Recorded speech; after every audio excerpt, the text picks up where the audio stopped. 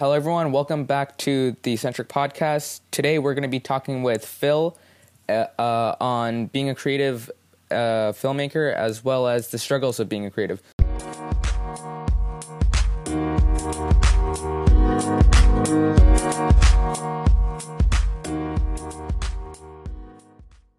So, welcome, Phil. Can you introduce yourself?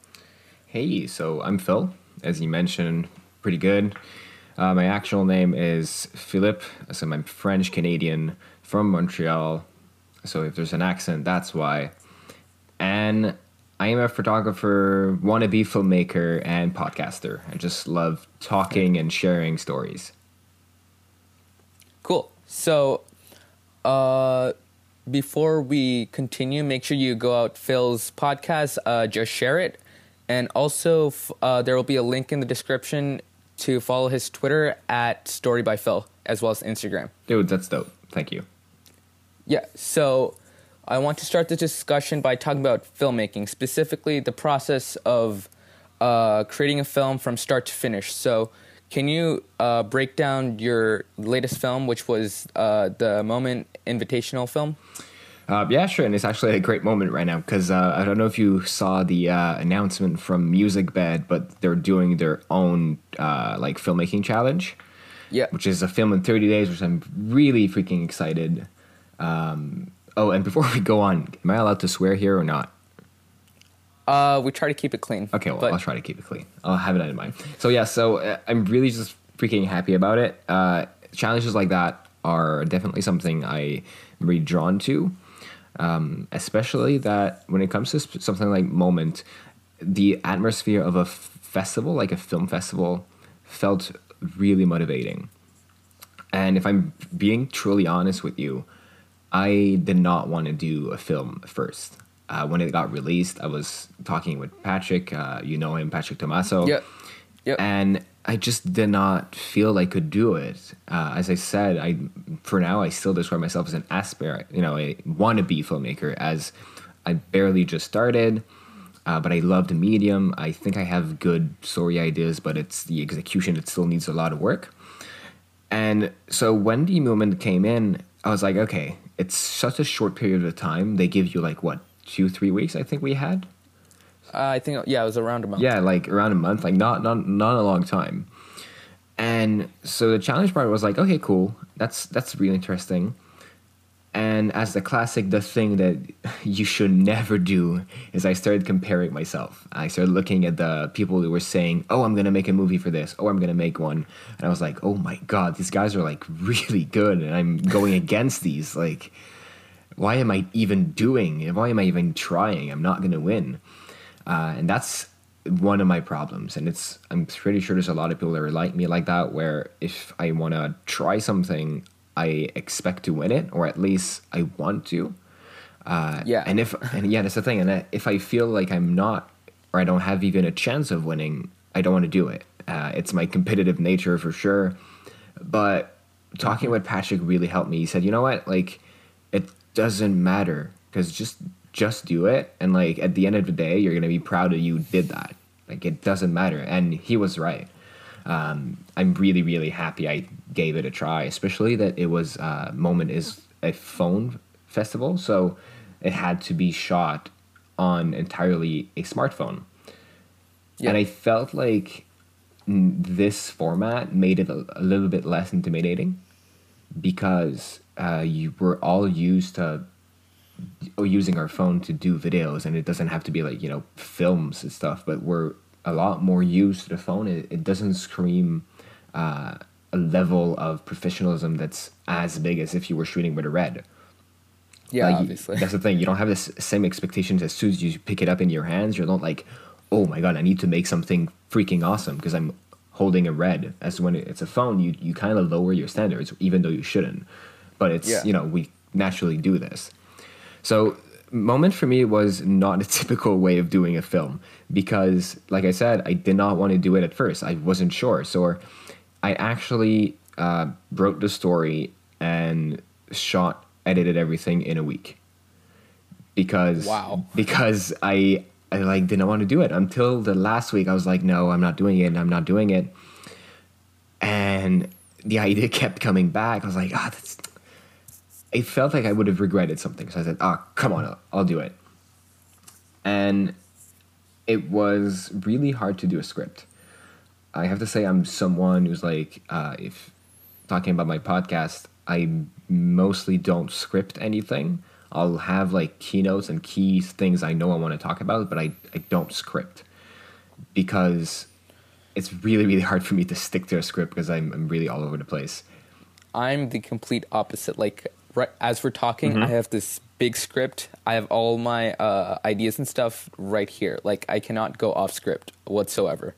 That's interesting because I know that at some part I need to learn a bit more. Like the next episode is going to be a lot more scripted than what I'm used to do because I have this thing where every time I have any facts, anything that needs to be clear, or a message that's going to be a bit more, I'd say controversial, something that like it's an issue that's going to bring emotion out of people. That I'll try to be more scripted because I want to make sure that the message I wanted is exactly that, which is a bit what I had to do for the voiceover. This is the part that I will script for sure. That I really love doing this format, which is how my moment film was. It was mainly a I could say kind of vlogumentary, so like a mix of vlog and documentary footage, and it was a voiceover on top of it that was scripted, kind of telling my own story. And this format was not only because it was easier technically to do, like honestly, it was part of that. I don't have any audio equipment really except the mic that I'm speaking now, which is the blue microphone. So unless I have, no, that's not true. I have the Rode Micro. That's like the two audio things I have, and that's it. So shooting good audio is kind of hard for me right now, especially if the subject is myself, because I cannot get too close because I need to get the shot right. Yeah. So that was the kind of the challenge for me doing this film. Was I knew I wanted the sound. I know how sound is important. I'm someone who's really gonna pay attention to it, and I'm really a sound design lover. I recognize it instantly. But to do it myself was really, really hard, which is why when it came to having dialogue, I was like, I'll have to do a voiceover because recording dialogue as I'm recording footage was a lot more challenging, especially that at the time I was like, okay, I have a week. Yeah. So you have to, that's where I think one of my strengths is becoming creative, not only in terms of story and like ideas, it's being creative in how will I solve this problem with what I have? Let's talk about your film. So your film was about you talking about your past career, I would say. You were a runner, right? Yes, I was a track and field runner. And it's great that you mentioned it because this story is something that I might choose to push on for the music bed challenge, because when I thought about this idea, it's something that honestly I would have seen that could have been 25 to 30 minutes because it has so much more than what the film shown. So the film is like, because it was required to be under 2 minutes, if I remember. 3 minutes? Yeah. 2 or 3 minutes, I'm pretty sure. Yeah, I think it was 3 minutes. So whatever. It was required to be kind of short. And this topic for me means more than just the fact that it's, the sports related type where you have the classic sports hero story. It was more than 3 years, now almost 4 years ago. No, 3 years, whatever. About 3.5 years ago, I had to quit the track and field world, at least competitively, because of injuries. And this event sparked a lot of mental issues, and overall I felt into a depression at the time, and it was really hard, and it was something that unless you live to become a professional athlete, it's really hard to explain it to someone else. And that was the part which was really hard to live with, because it was impossible to get the message across to someone that not only did you lose a dream, but I also lost a way of living. And that's what I wanted to talk about in the short time I had, because how I got out of that slump, how I decided to move forward, it happened kind of randomly, but I started shooting pictures. And like this is why I think you saw it on my Instagram, actually, the tattoo I got recently. So there's a semicolon, which is in grammar, when you use a semicolon, it's the writer decided to pursue a sentence that could have ended. And it's a metaphor with my own life, where I felt really, really bad to the point where I did not want to go on living. And I decided that, no, I think I want to continue. I think I have things to do. And photography and creativity really kind of saved me in a way, because it was something that gave me joy at a time where nothing did. So that's why this movie in particular, I feel like photography, filmmaking, and anything creative, I feel like a lot of people started this as a way to heal themselves. And I hope that this movie, eventually that I'll be able to finish, will do that to people.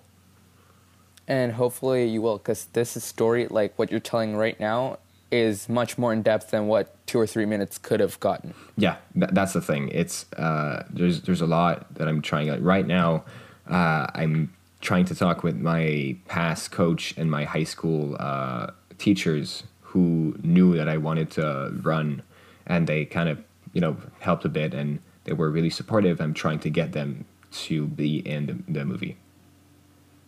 So when can we expect a release date?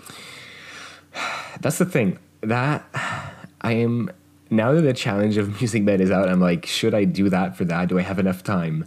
That's going to be actually this weekend is my plan of like, is it possible to do that? At least maybe a condensed version of the whole story, or maybe if I do like it could be in episode 1 or something like that, like a pilot. So I'm trying to see if I could do that for Music Bed Challenge, because right now it's such a thing that keeps coming back every time I think about movies I want to do. This one keeps coming back in terms of how much I want to make that happen.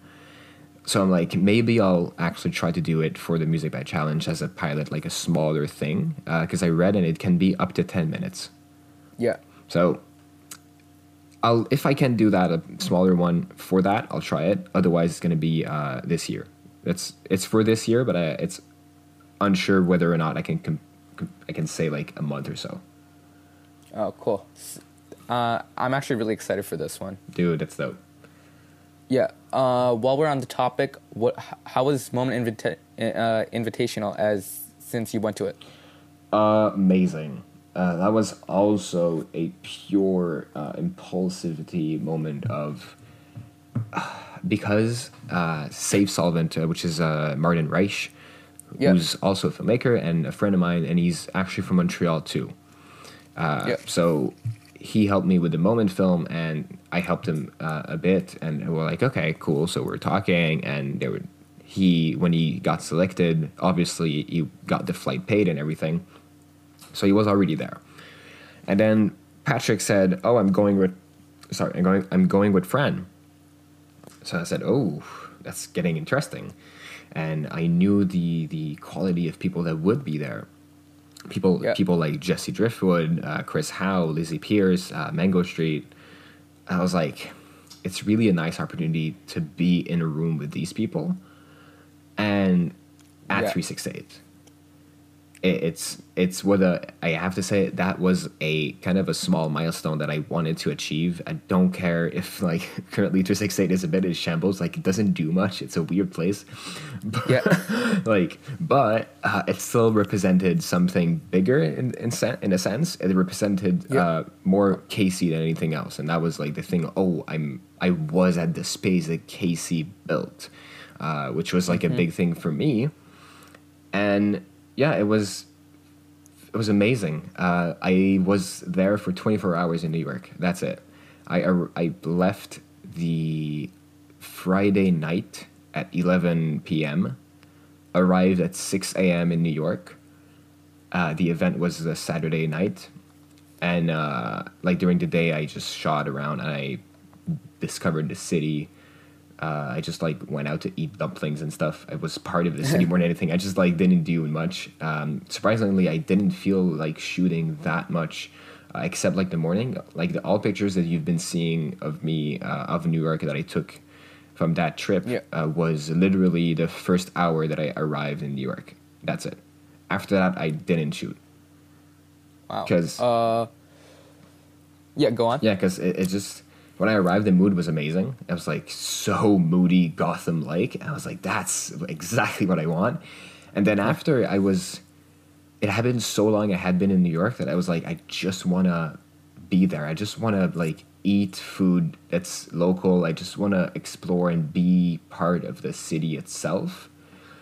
And that's what I did. And the event itself was freaking amazing. It was also the time that I got to meet Patrick Tommaso in real life for the first time.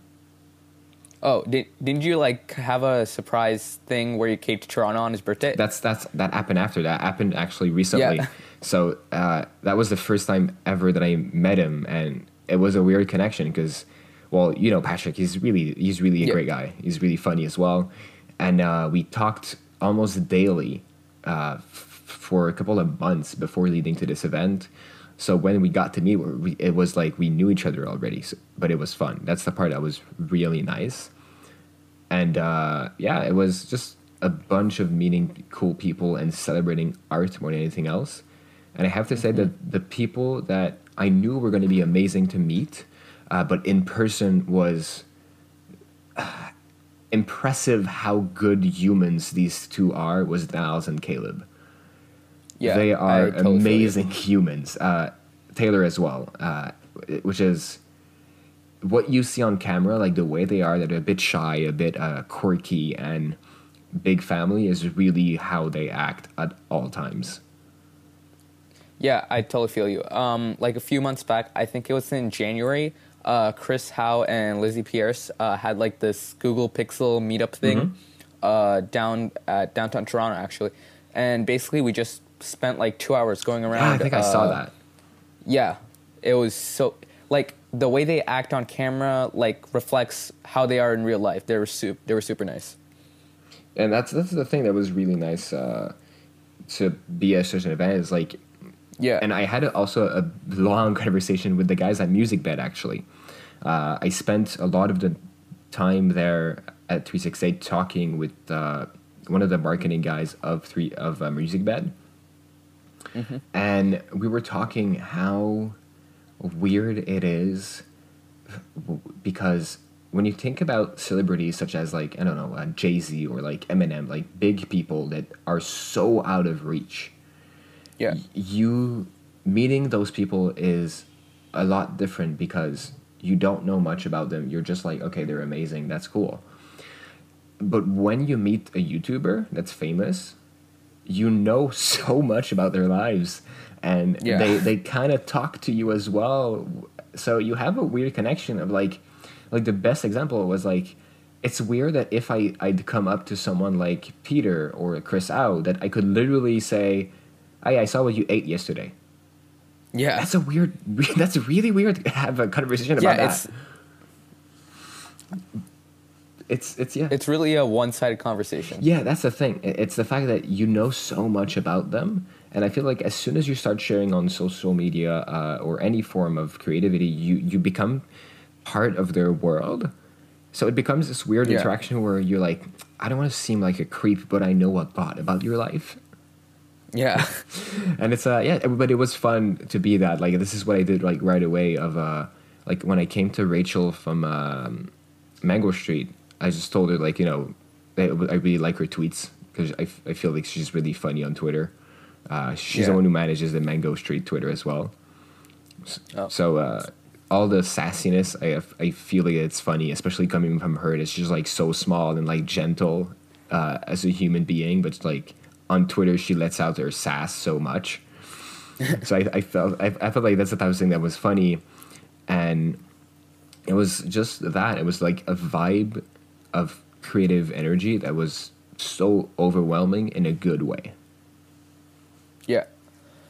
On to the next segue. Let's talk about the hardships of being a creative. So, what are some of your like pet peeves of doing this job? Well, currently it's well, yeah, part of my job is that.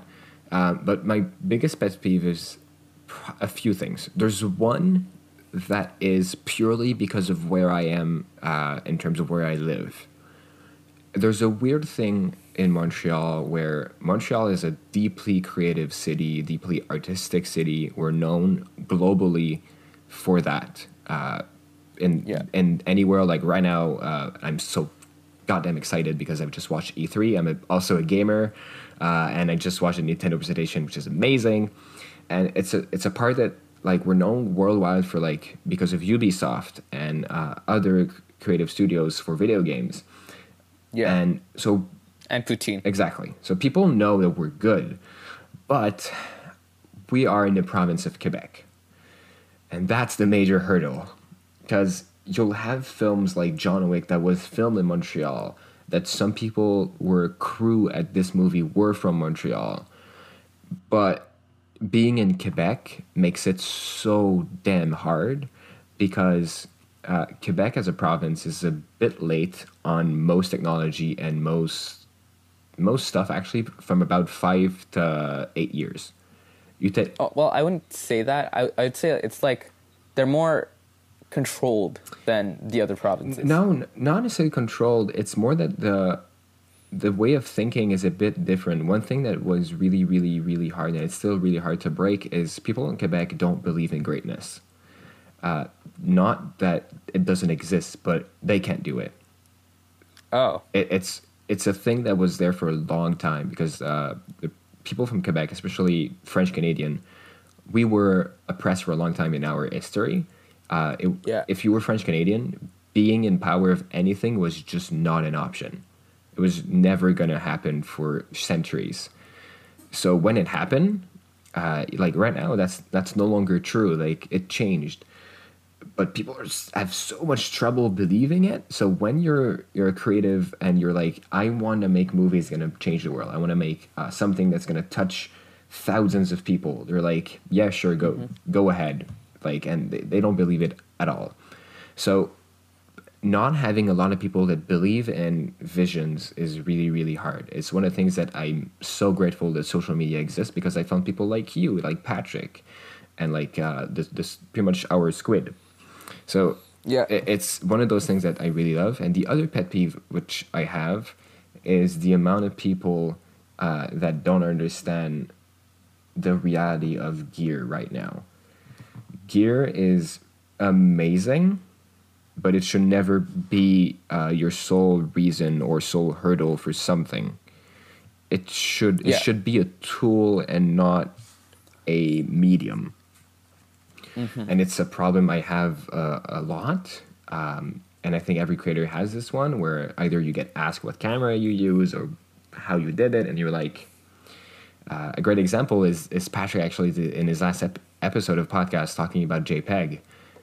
If something works, it works. You don't have to be ballistic about everything you do. Oh, on that topic, I was actually going to ask a rapid fire question: RAW or JPEG? I'm gonna say that RAW for most of the times for me, because I do quite a lot of color correction in pictures. Yeah. So that I know that I noticed because I tried both. And I do enough that it's gonna lose a bit of the quality if I do it in JPEG. Because like if I shoot something with my phone, it's always in JPEG. I hate shooting RAW on a phone. I don't want to have to do all the setup and everything. I just want to take the default camera and shoot my picture. Oh, I'm the complete opposite. So my main cameras, or actually every photo that I post, it's all captured on a phone. Like everything from the editing to the actual photo, it's like everything's on a phone. So like, Lightroom Mobile, right? Yeah, that's what I use. Yeah, so the RAW feature on that's what I mainly use. And occasionally Visco, but Lightroom Mobile, the RAW photo from there is what I use. Okay, because I for video sometimes I'll do it. Like I'll use like the flat profile from the Moment app, something Yeah. like that. But when it comes to pictures, I just I don't like the touch controls of shooting a picture, manually on a phone. It's still something that I don't enjoy the experience yet, Yeah. Yeah. and so that's why like I'll go automatic, and I don't care. Like the only thing I'll do in terms of like when I'm shooting is in the default app when you hold the slider of like you can adjust the exposure slider. That's Yeah. the only thing I'll touch when I'm doing a picture in the default app, and then I'll edit on the Lightroom mobile and like. But when it comes to like pictures, if I shoot with my camera, I'll do raw because if you look, I think I have actually an IGTV video on that where if you see how I use the HSL, I use it massively, and HSL is definitely one part where in JPEG it's really less accurate. Yeah. So that's why I still do it in RAW most of the times if it's a picture with my camera. But with my phone it works. But if I use my phone, I'll make sure to think about it before that I know I need to be more wary of the colors that will be in it because I cannot over adjust. Yeah. Which is so I'd say that mostly RAW, but JPEG for phone. Oh. Well, the thing is, how do I say it? I think mainly the reason why people don't like shooting raw on phones is because of it being a 2D thing. Like with an actual camera, you have like tactile feel, stuff like that. But like on a phone, you're just using the screen. Yeah, which is the experience is not the same. I like having control for sure. When it comes to video, it's something that for sure I notice it right away. And I'm like, okay, I'll do the extra work to actually do it in like Moment or Filmic Pro. I still need to learn more about Filmic Pro though, but yeah, I understand the idea because you see it right away. But when it comes to a picture, I'm like, where is this gonna go? Yeah. That's always my first question. If I'm gonna go for like Instagram, then I don't care as much. It's not the same level. But if I know that a picture is gonna be printed or something like that, then yeah, for sure, I'll go full on. That's just about all my questions. So thanks for coming on the show. It was my pleasure. I'm happy we got to talk, and I'm really happy you were excited about the movie that I'm thinking about doing. Yeah. We hope to see it, and yeah. And go Raptors. Yeah, okay. Before we end it, we have to talk about yesterday. Please. So, today's June 11th. So, for reference, yesterday was Game 5, Yes. and we lost by 1 point. Freaking point. Yeah, okay. So, like 2 minutes before, the game ended, it was like we have no hope, and then we just got the lead, and then everybody was so hyped, and then the last second, Curry took that three, and then we were losing by 3 again. Yep. Well, honestly, I feel like we got what we deserve in some way. I wish we would have won, but the first 2 quarters were very sloppy. That is true. So I'm like, it was very sloppy. It was very sloppy, and like there was a couple of rebounds that happened. There was a couple of turnovers, and it was not their A game. So I'm like, and it was also a lot of questionable referee calls throughout the game. Yeah. So I'm like, yes, I would have been so damn happy if we would have won that one, but I hope that the next one is going to be a lot more fair and commanding. So yeah, that was yeah. But I was on my edge of my seat the whole time. I was freaking out. The last same. minute was the longest minute ever. Yeah. That's what's fun also with basketball is you don't need to be a big fan of the sport to understand the pressure or like the game itself, and which is what I love. Which is why that like even people that never watch basketball ever are watching it right now. This one because they're like they can understand the stakes and they can see the amount of pressure. Yeah. Which is really fun. Like, this is my first time actually watching basketball. Like, I do not like watching sports, but, like, the fact that our city, for the first time ever, is going to get it's the championship. not only that, but it's like great. for Canadian, it's every Canadian is like Yeah, exactly. freaking out. It's the first time in about 100 years that a Canadian was on the NBA Finals.